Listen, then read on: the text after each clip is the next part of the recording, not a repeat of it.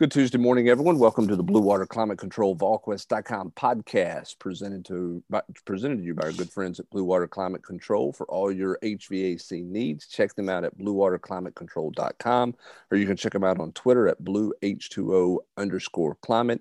Give them a buzz at 865-299-2290. You can book an appointment online. You can find out about all their services on their webpage and all they can do to help you for any of your HVAC needs, including financing. If you need a new unit, tune up for your unit, whatever your need is, they can take care of you with your heating and air system. That's Blue Water Climate Control. With Austin Price and Rob Lewis, I'm Brent Hubbs. Glad to have you along with us on this Tuesday.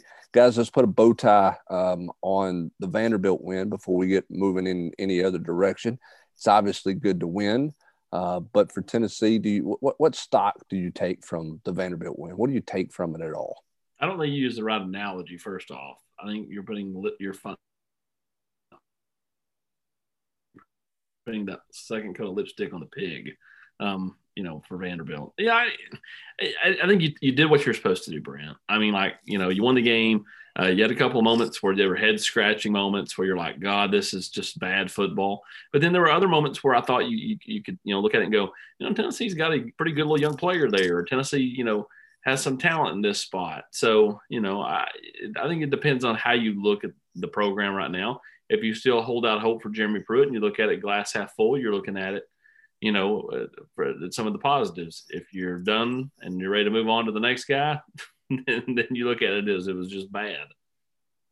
I mean, I look at it as, first of all, Brent, you've written it and we've all said it. Vanderbilt's not very good, but my biggest takeaway would be, one, they're still playing hard for their head coach. I think that's pretty apparent, and it has been, even, as all the outside noise has reached deafening levels at times. And, Tennessee's got some nice players in the freshman class. I thought we saw a little more of. Obviously Harrison is the guy you talk about the most, 14 of 18, still, no interceptions as a starter.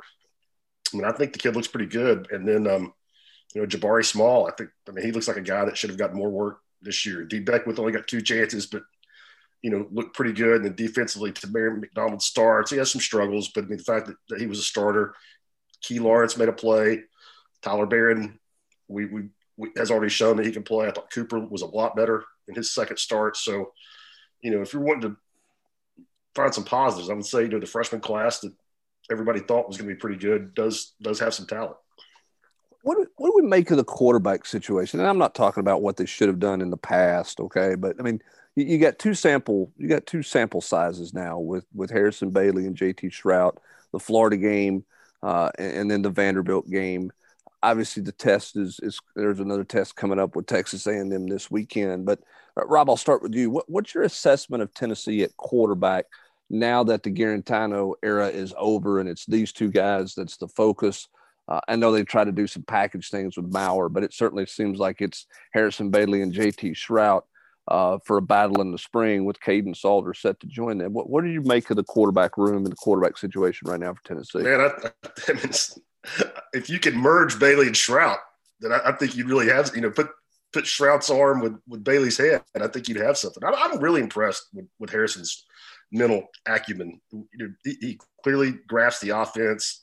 He knows where to go with the ball. Just as importantly, he knows where not to go with it. I think the fact that he's been out there as much as he had these last 2 games and not just had one of those what'd you see there throws, says a lot about just what he's got going on upstairs. And I think Shrout, you look at him, he deserves to play. The 2 touchdown throws that he made, those were big time throws. And one was a total touch pass to Velus Jones. That was a great throw. And the one to Jalen Hyatt was just a frozen rope. Hit him in stride, which allowed Jalen to turn the Jets on. So, it's surprising to me that Bailey seems, further along mentally than Shrout does as far as having a grasp of the offense and just a feel for the game. But, Shrout, to me, deserves to play. And I think pretty obviously got something to work with there. If the kid can just get away from making those, horrible decisions like we've seen a couple of times this year. Problem is I think what right or wrong or indifferent, Brent, I think the staff, those few mistakes that he's made, they almost magnify them on him. And I think that's part of the reason that, Harrison probably is a little further along mentally than JT is JT in his limited time here has gotten yanked, anytime he's done anything wrong. And so I think, that goes in the back of that kid's mind when he's playing. And, you're almost playing to not screw up instead of just going out there and playing free. And so that's kind of my takeaway is, JT's got all the arm talent in the world, but I think mentally he struggles with the fact that, am I one bad throw away from heading right back to the pine? So what do you think they do this week? I think you'll see them both. I think, Harrison starts. And I do think that if Harrison starts and he's playing well, it's going to be harder for them to move to JT because I think that, in this game, I don't think they're, with the chance to try to, upset a team that could be in the playoffs and end the year, on a bang. I think they're going to be more apprehensive to, okay, we're going to force JT in right here. I think if Harrison comes out and he plays well early, it'll be harder for them to kind of go that route of playing two. But I think they go into it thinking they're going to play two again. We did the Monday night chat last night, and obviously the questions about Jeremy Pruitt's future dominated the entire chat. That's all it seems to be on anyone's mind at this point in time. How does Tennessee manage this thing? How do you think Tennessee should have managed it? How will they manage it moving forward? What do you where do you think with signing day tomorrow, what do you think this thing should be, and where do you think it is right now in terms of just their PR management of it? Well, I don't, Rob, you look at this and I don't think it's going to hurt them with anybody that's going to sign tomorrow. So I don't think they really have to do anything. I think in a different world, you're probably having to do stuff, but you're up against signing day, and it's not affected you to this point. I don't think it's going to affect you. So I don't think they really have to say anything. Like I said the last few weeks, let the season play out and see what happens. If they go out there and they get beat 50-7 Saturday, obviously that helps make your mind up in a lot of regards. But if they go out there and they were to pull off the shocker and win Saturday, which is something that they could do, this team's got talent again. I get why everybody holds no hope out for that. But at the same time, Tennessee's capable of winning the game Saturday. And if they went up there and they won the game Saturday, then obviously that makes your mind up as well. So let the season play out and see what happens. Rob, do you think this is a simple case that everything's not completely finalized yet on what they want to do? Is that the reason there's been no endorsement? Is that the reason Jeremy Pruitt, when asked about it on Monday, just kind of, we'll talk about it at the end of the year? Philip Fulmer on Vol Calls was not extremely 100% committal to everything. Do you think this is just a deal where everybody has just said, hey, as Austin said, let's play all the games and then we'll sit down and talk about it and see what Jeremy's plan is and see what Philip's plan is and go forward from there? I mean, that's kind of how you have to read it, don't you think? I mean, I think it's the easiest thing in the world to do, to come out and make a statement if that's that you're bringing him back no matter what. No offense to Blake or Rob, but I don't know what Jeremy was supposed to say there. I really don't. What's he supposed to say? He's talked to Coach Fulmer. Coach Fulmer, has led him to believe he's going to be fine.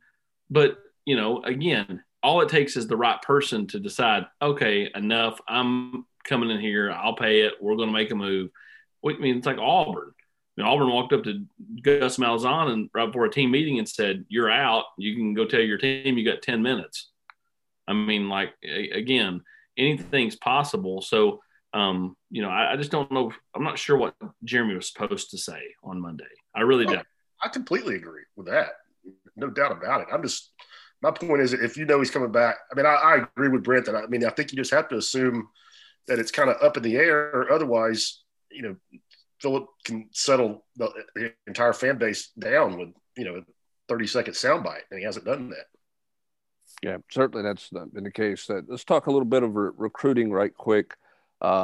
Austin, you mentioned that all this some of the speculation and talk doesn't seem to be affecting them in that way. What do you expect? I mean, it seems like I don't want to say Wednesday's a dud. It's not a dud by any means, but it doesn't have a lot of. It doesn't seem to have a lot of drama, not just for Tennessee, but for a lot of people around the country. It seems like it's kind of all pretty settled at this point. I mean, is that how Wednesday feels to you? Yeah, I mean, in a lot of ways. I mean, Terrence Lewis is going to announce on January 2nd. He's going to sign early, and you know how that works. I mean, that'd be 64 forecasts, and future casts, and crystal balls, and all that stuff before now on January 2nd, and it'll be not a surprise as to where he signs. Still think Tennessee's in a good spot there. Would anything surprise me with this kid? No. But at the same time, he is someone that's had really good dialogue with Tennessee over the last 24 hours or so since things went south with Auburn. And it just makes sense that he would potentially get back in on this class. He's been committed for so long. I think Tennessee would really like to add another defensive tackle in this class. Makes a ton of sense to me. Tywone Malone is not going to sign in December. He will not sign until February. I think Tennessee would love to add another defensive tackle to this class. And then we'll see what they do with guys like Byron Young. I just think that this thing's got some twists and turns to it coming up over the next, 36 to 48 hours just to, see who signs early and who doesn't. Yeah, it's kind of surprising to me that a kid would want like Malone. I mean, what's the advantage to him waiting to February to make a decision or to sign? It's not like he can take visits and see a bunch of people. So what's the advantage for him there?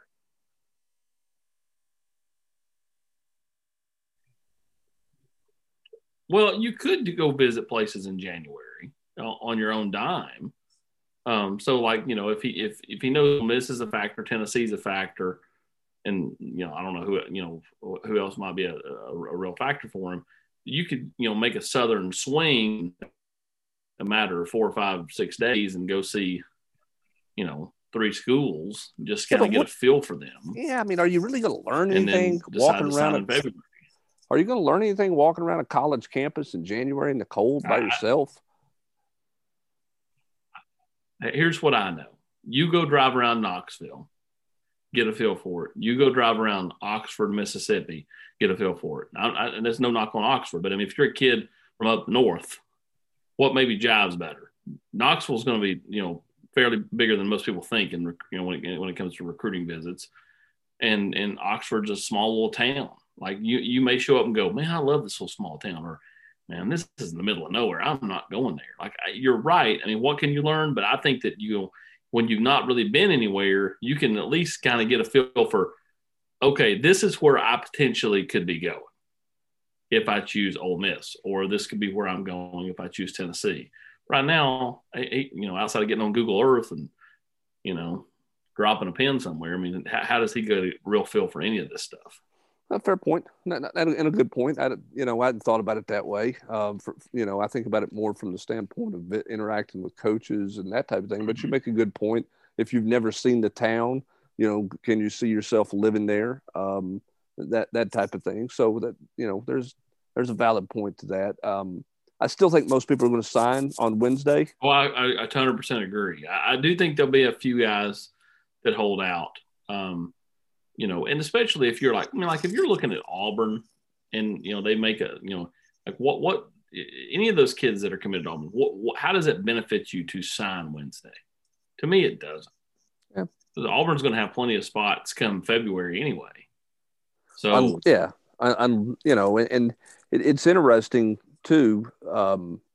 You wonder, Rob, if some schools and thoughts are, for always before, you got to get out in front because of saving a recruiting class and all those things, is the notion now you don't have to, it's not as much about saving the recruiting class because of the transfer options that are out there. Because, hundreds of kids are pouring into the portal.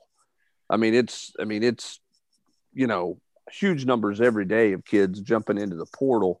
Do ADs, administrators, people think, hey, we can we can salvage a recruiting year through the transfer portal and be okay, as opposed to years ago in the last few years where you're like, you better make that move and at Thanksgiving and, hope that you got 2.5 weeks to salvage the class of who you want and put a class together in a hurry, the way Jeremy Pruitt tried to 3 years ago. Yeah, I think you make a really good point there, that does make an impact. Now, I think the reason for, moving early is not so much about recruiting. It's about, starting your search while the pool of candidates is, before some of them have started coming off the board and going other places. And, in Tennessee's case, I don't know that any of the hires that we've seen so far would have been guys that, that were really, high on their board to begin with. Yeah, that's true. Transfer portal. Who's going to be more disappointed with the transfer portal? Coaches or the players going in the transfer portal? I think the players going in the portal. Not the top shelf guys. Your top shelf guys, 100%, are going to go and be fine. But, some of these guys, I think are going to be in for a rude awakening when it comes to finding a new football home. I think the guy, I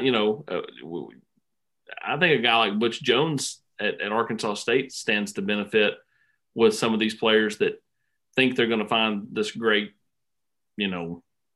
oasis of places that want them, and then they don't. And then a place like Arkansas State has a chance to load up on something. Like, you don't think Brandon Johnson, isn't a perfect candidate to end up at Arkansas State? I mean, I do, but I think there's several other players that are not involved with Tennessee that, could end up at places like that. Not necessarily just at Arkansas State, but that level.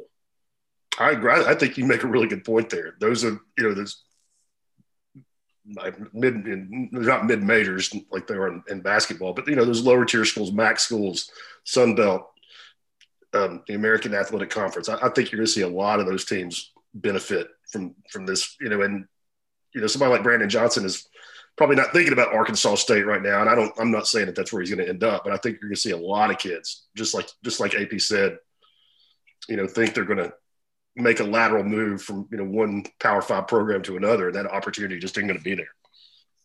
Another recruiting question for you guys. What do you think is more challenging for coaches right now, trying to land a recruit or trying to recruit your current guys to stay? Recruit your current guys to stay because they know what is going on in the program. I mean, recruits don't always know. I mean, they sometimes think they do, and I'm not talking about just Tennessee here. I'm talking about it's a big picture question. It's not just a Tennessee question. It's an overarching recruiting question. Austin, go ahead. Yeah, I mean, again, like that's what I said about JT Shrout. Like JT Shrout, he's got the girlfriend on the softball team. Maybe he sticks around, maybe he doesn't. But if you're JT Shrout, do you have any faith that you would actually get a fair look in spring of 2021? Yeah, when you got you know what you're going against in Harrison Bailey, and then you got Caden Salter coming in. I wonder if kind of to that same point, Hupper, with the transfer rule coming into effect, does it put pressure on coaches to play young guys earlier than they normally would, even if it's just a taste here and there? I think you have to. I mean, because look, you recruited them by selling them. They were going to play early, right? I mean, isn't that the question everybody asks? I mean, how many kids in a home, are on a Zoom call now because you can't go in a home? How many of them go, Coach, I really want a red shirt. I want to sit and watch and learn. How many people do that versus these kids want to know, hey, Coach, A, can I have this number? And B, how quick am I? I want to play from day one. My expectation, goal, and is to play from day one. So yeah, I mean, I think with kids wanting to jump around the way they are, I think you absolutely have to play, and I think that's why coaches around the country right now are having a hard time with some of the kids because they didn't play a full schedule, and they didn't play against non-conference opponents where they could go out and beat up on whoever and get all those kids on the field and let them play a little bit. And let them, settle down and see where they are. I mean, there's a lot of kids around the country who feel like they just haven't been given an opportunity, and they were promised an opportunity. And I think the culture that we're in right now, a lot of those kids' ideas are just, hey, pack up and go somewhere else, go to the next spot. I mean, let's look at the quarterback at Duke, Chase Bryce, right? He doesn't win the job at Clemson. Okay, so I mean, Trevor Lawrence is better, so Trevor Lawrence takes the job at Clemson. He goes to Duke. He plays this year at Duke as a starter. It doesn't go very well. Duke's not very good. He's back in the transfer portal again, looking to start somewhere else next year.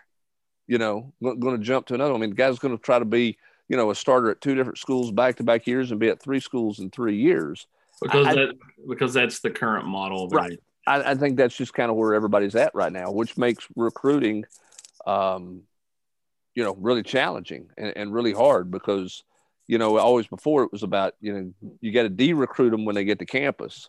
Well, you got to de-recruit them, and then you may have to re-recruit them, 3 or 4 months later at the end of the year when the guy's talking about leaving on you. So I think that part of it's going to be. I don't really think hard. you can de-recruit them anymore, Brent. Really? I don't. I think you almost have to just continue the whole loving up process the whole time they're there. Again, Tennessee's got several guys that I think that would be best served to be moved on. Brian Maurer's one of them. He knows what he's doing when he tweets this crap, and leads the fans on, and it's Maurer leaving. I mean, where is he in LA? I mean, where's he at? I mean, he knows what he's doing. And so many of these guys, it's not just him. Some of these guys know exactly what they're doing. They want, to feel the love from the fans, because ultimately so many of these guys care more about, getting a little bit of Twitter love or Instagram love than they do actually putting in time to work to be good on the field. All right, let's jump to hoops right quick. Tennessee gets the win over Cincinnati. Rob, they've won 2 kind of slugfest, and on the defensive end of the floor. Are you more impressed with the 2 wins in the way that they have won those games, as opposed to had those been 98-94 shootouts where they had to outscore somebody to win the game? Oh, I'm impressed with them just because of the obstacles they faced with having 4 games canceled. Both Cincinnati and Colorado had already been playing. Tennessee had to push the pause button for 11 days. So not only missed those 4 games, missed some valuable practice time, only had 2 days to get ready for Colorado. I'm really impressed with the defense. Really impressed. They won a game on Saturday. I don't think Cincinnati's great by any means, but they won a game on Saturday against a quality opponent where they shot 32%. They won by 9. That's pretty stout to be playing at that level on defense this early in the season. And I really don't have a lot of concerns about the offense. They've been ugly through the 2 games. Offense is all about chemistry, continuity, and I think you'll see them get a lot better on that end of the floor. Much better on the board Saturday against Cincinnati. Obviously, it was a huge point of emphasis. Or was that Cincinnati's not real good on the boards and Tennessee took advantage of that? I think there's probably a little bit of that, but I also think that after the head coach was not happy after the Colorado game with the rebounding effort. So I'm not surprised that they got better there. But Tennessee out-rebounded by 13. So I don't think it wasn't just all about Cincinnati. I think it had a lot to do with the point of emphasis. But I think that's going to be something to watch all season long. Fulke is not a great rebounder. Yves Pons is not a great rebounder. They both do some other things really, really well. But I wouldn't say that either one of them are plus rebounders. I think Anosike can really help you there. He just has a knack for it. You can just tell. He's got 7 rebounds and they're all offensive right now. He just knows how to carve out space, has a good feel for where the ball's going to go. And I think Tennessee's wings are really good rebounders. I think Josiah, that's a strength. I think Keon absolutely can hit the boards, and Jaden is a good rebounder for a guard. And Tennessee's going to need those guys to help. Because, like I said, I don't think their bigs are great rebounders. Busy week for Tennessee as the conference schedule looms, pretty quickly here.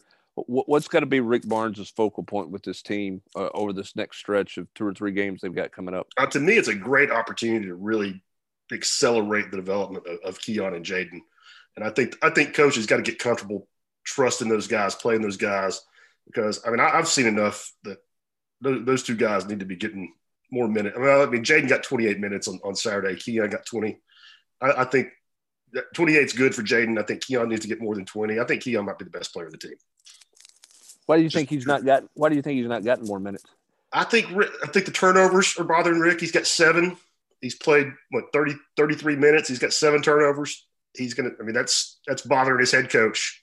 I think the caliber of competition they're getting ready to play over these next 4 games, I think you got to live with it, let him play through that, so that so that he develops and hopefully he gets better at that. I'll tell you what was telling for me in these first 2 games is how good those 2 kids are on defense. I mean, you don't see that a lot from freshmen.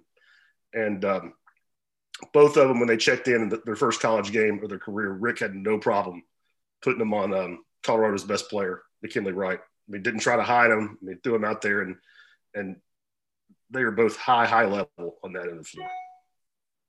Is that the most impressive thing about this team to this point? Is their ability to guard the ball? Oh yeah, I mean, there's so much compared to a year ago. Yeah, they're so much better, and it's not. I mean, they're so long, and it's not just length. I mean, Keon is explosive. I mean, great lateral quickness. Jaden, same thing, and Jaden's strong. I mean, Jaden can body you up. A lot of guards, even upper. That's a big problem for a lot of freshmen. Is getting pushed around. Jaden's not going to get pushed around by any opposing guards. Josiah is a physical specimen, and underrated. But Santiago, I don't think is the liability he was a year ago. I think his quickness is better. He's in much better shape, and I just has a much better understanding of what it's like to play defense at this level. I mean, perimeter wise, I think could be elite in getting out, extending people, and pressuring the ball. Final hopes question, then we'll tie it all in and wrap it up a little bit with some SEC chatter. But are you worried about this team's outside shooting? I know you said you thought they would score and the offense would come around. They haven't exactly stroked it from the perimeter to this point. Are you worried about this team's ability to shoot from outside? Teams packing in a zone and daring them to beat them from the perimeter? I think that'll get better. I mean, Santi, I think is a great shooter, or has the potential to be a great shooter. Josiah he showed last year that he shot around 40% from 3. I mean, he's not going to take 6 or 7 a game, but he can knock down open jumpers. Jaden has shown that he can shoot. He hit a couple the other night, and Keon is a better shooter than he has shown so far. So I just think that'll get better. I mean, I could end up being wrong. Bailey, can knock him down. Tennessee's not going to shoot 38%, 39% from 3, but I think they can be around 34, 35, which with everything else they do will be solid. Well, and Tennessee's poised to, and looks like they're them and Missouri best 2 teams in the conference. Early on, yes. Kentucky's got issues. Kentucky has big time chemistry issues. Now they'll get better. They always do. But I wonder about that team's chemistry. I really do. Yeah, I really do. And I think Alabama will come along too. Got you. Missouri surprised you out of the gate? Oh yeah, very much. Nobody really saw that one coming, did they? Well, I mean, I'm just going on the Illinois game right now, and I watched some of the Illinois Duke game last week, and just felt like Illinois was pretty darn good and didn't. I mean, I think Missouri's solid. They got some guys back. I mean, they're veteran. I'm sure they're tough. Given their head coach and will defend you. But I thought Illinois was pretty darn good, and so I think that's a great win for Missouri. All right, so let's wrap this thing up with a little bit of SEC talk here. How surprised were you that Auburn made the move on Gus? And I mean, do we think that Auburn may end up promoting Kevin Steele on this thing, and that's where they end up with, and that's how they end this thing up with a head coaching replacement? I think it's certainly possible. I think that he's got a lot of the money backers down there in his corner, and so when you factor in Kevin, you factor in Rodney Garner, who I think would have been a great choice. If a new coach came in and didn't retain Rodney for Jeremy's defensive line coach, but I think he's most likely to end up staying at Auburn. To me, it makes sense from kind of keeping the cohesion, but this doesn't make any sense to me from a standpoint of you move on from a guy, you pay him $21 million and you're just going to promote a guy that, again, doesn't have a great track record. That's not saying he can't be a really good coach the second time around. There are plenty of guys that failed as first-time coaches figured it out the second time around. I think he is way better now than he was in his first stint many moons ago. So, it just there's no sexy hire for Auburn if they hire Kevin Steele, promote Kevin Steele, though. There's certainly not. And surprised, Rob, that you're not. I mean, it doesn't seem like Hugh Freeze is going to be a factor there at all. Maybe that's because the NCAA is already on their campus, thanks to Bruce Pearl. I don't know, but it doesn't seem like he's going to be a factor. And then, Mario Cristobal's got a big buyout at Oregon. We'll see who else they interview. Auburn's got to interview some people. They can't just – I don't think they can just come to the table with Kevin Steele in the next 24 hours. I think they have to interview some people. But, I think that one's interesting because I don't know that there's all these hotshot names floating around out there, which probably disappoints some Auburn fans. And it doesn't sound like Auburn was necessarily the most organized team or the most organized group of people when they made this move. I'm always surprised just from the money standpoint. I mean, just writing that check this year when programs are losing so much money, and it's not like you can spread it out. What is it? Half has got to be paid within 30 days. 11 within 30 days. That's what surprised me. Auburn has been unhappy with him forever. Just the amount of money involved. I think they looked at it, Rob, and they've been. You're right. They've been after him forever, and every year he kind of was a Rod Delmonico. He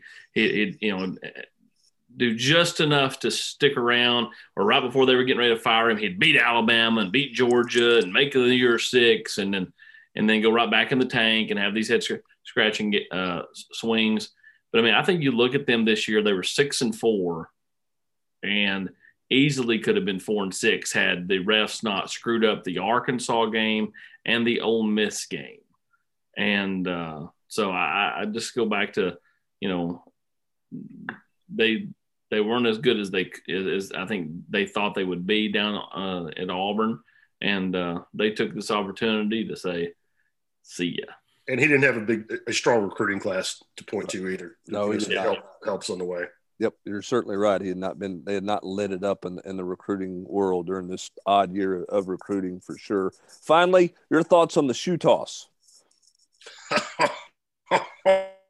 How SEC is that, right, Rob? I mean, I was just amazing that happened, that Florida lost a game because of that. And deservedly so. I mean, that's just – I mean, I would – if I was that kid's teammates, I would I don't know how I would handle it. I'd be furious. So now Florida out of the playoff goes and tries to spoil Alabama's party, which I think we all agree that's probably not going to happen at this point in time on Saturday night. Georgia's season is done as Vanderbilt will not play, so a very light week of conference games coming up this week, Tennessee, Texas A&M. And the SEC. Truth be told, I don't know if they really wanted to play Tennessee, but I think once they went down the road so far, there was no getting out of it without some kind of retribution from the league office. Yeah, I think once they promised the league early in the week they would play, and so the league did not shuffle the Ole Miss stuff around for Texas A&M. I think you're right there, Austin. I think that they were like, "Oh, you have to play," because you told the league you were going to play. Because the league could have easily moved the A&M game to last weekend, in which Tennessee doesn't play Vanderbilt this weekend, and my streak's still intact. Hubs instead, it will come to an end Saturday. Yeah, it will come to an end on Saturday. You're exactly right. Austin's going to head to Disneyland or Disney World, and hang out with the fine folks in Orlando. Rob and I will do our best to hold down the fort here at the end of the week and cover a little basketball and cover Tennessee football coming up this weekend as the Vols take on Texas A&M. We'll have our mailbag podcast on Thursday where we take your questions and answer your questions. And we have plenty of coverage of football, plenty of coverage of recruiting, obviously with signing day, and plenty of coverage of basketball as well. That's all throughout the week at VolQuest.com. That's going to do it for this edition of the Blue Water Climate Control VolQuest.com Tuesday podcast for Austin Price and Rob Lewis. I'm Brent Hubbs. Thanks for joining us. Have a great rest of your Tuesday, everybody.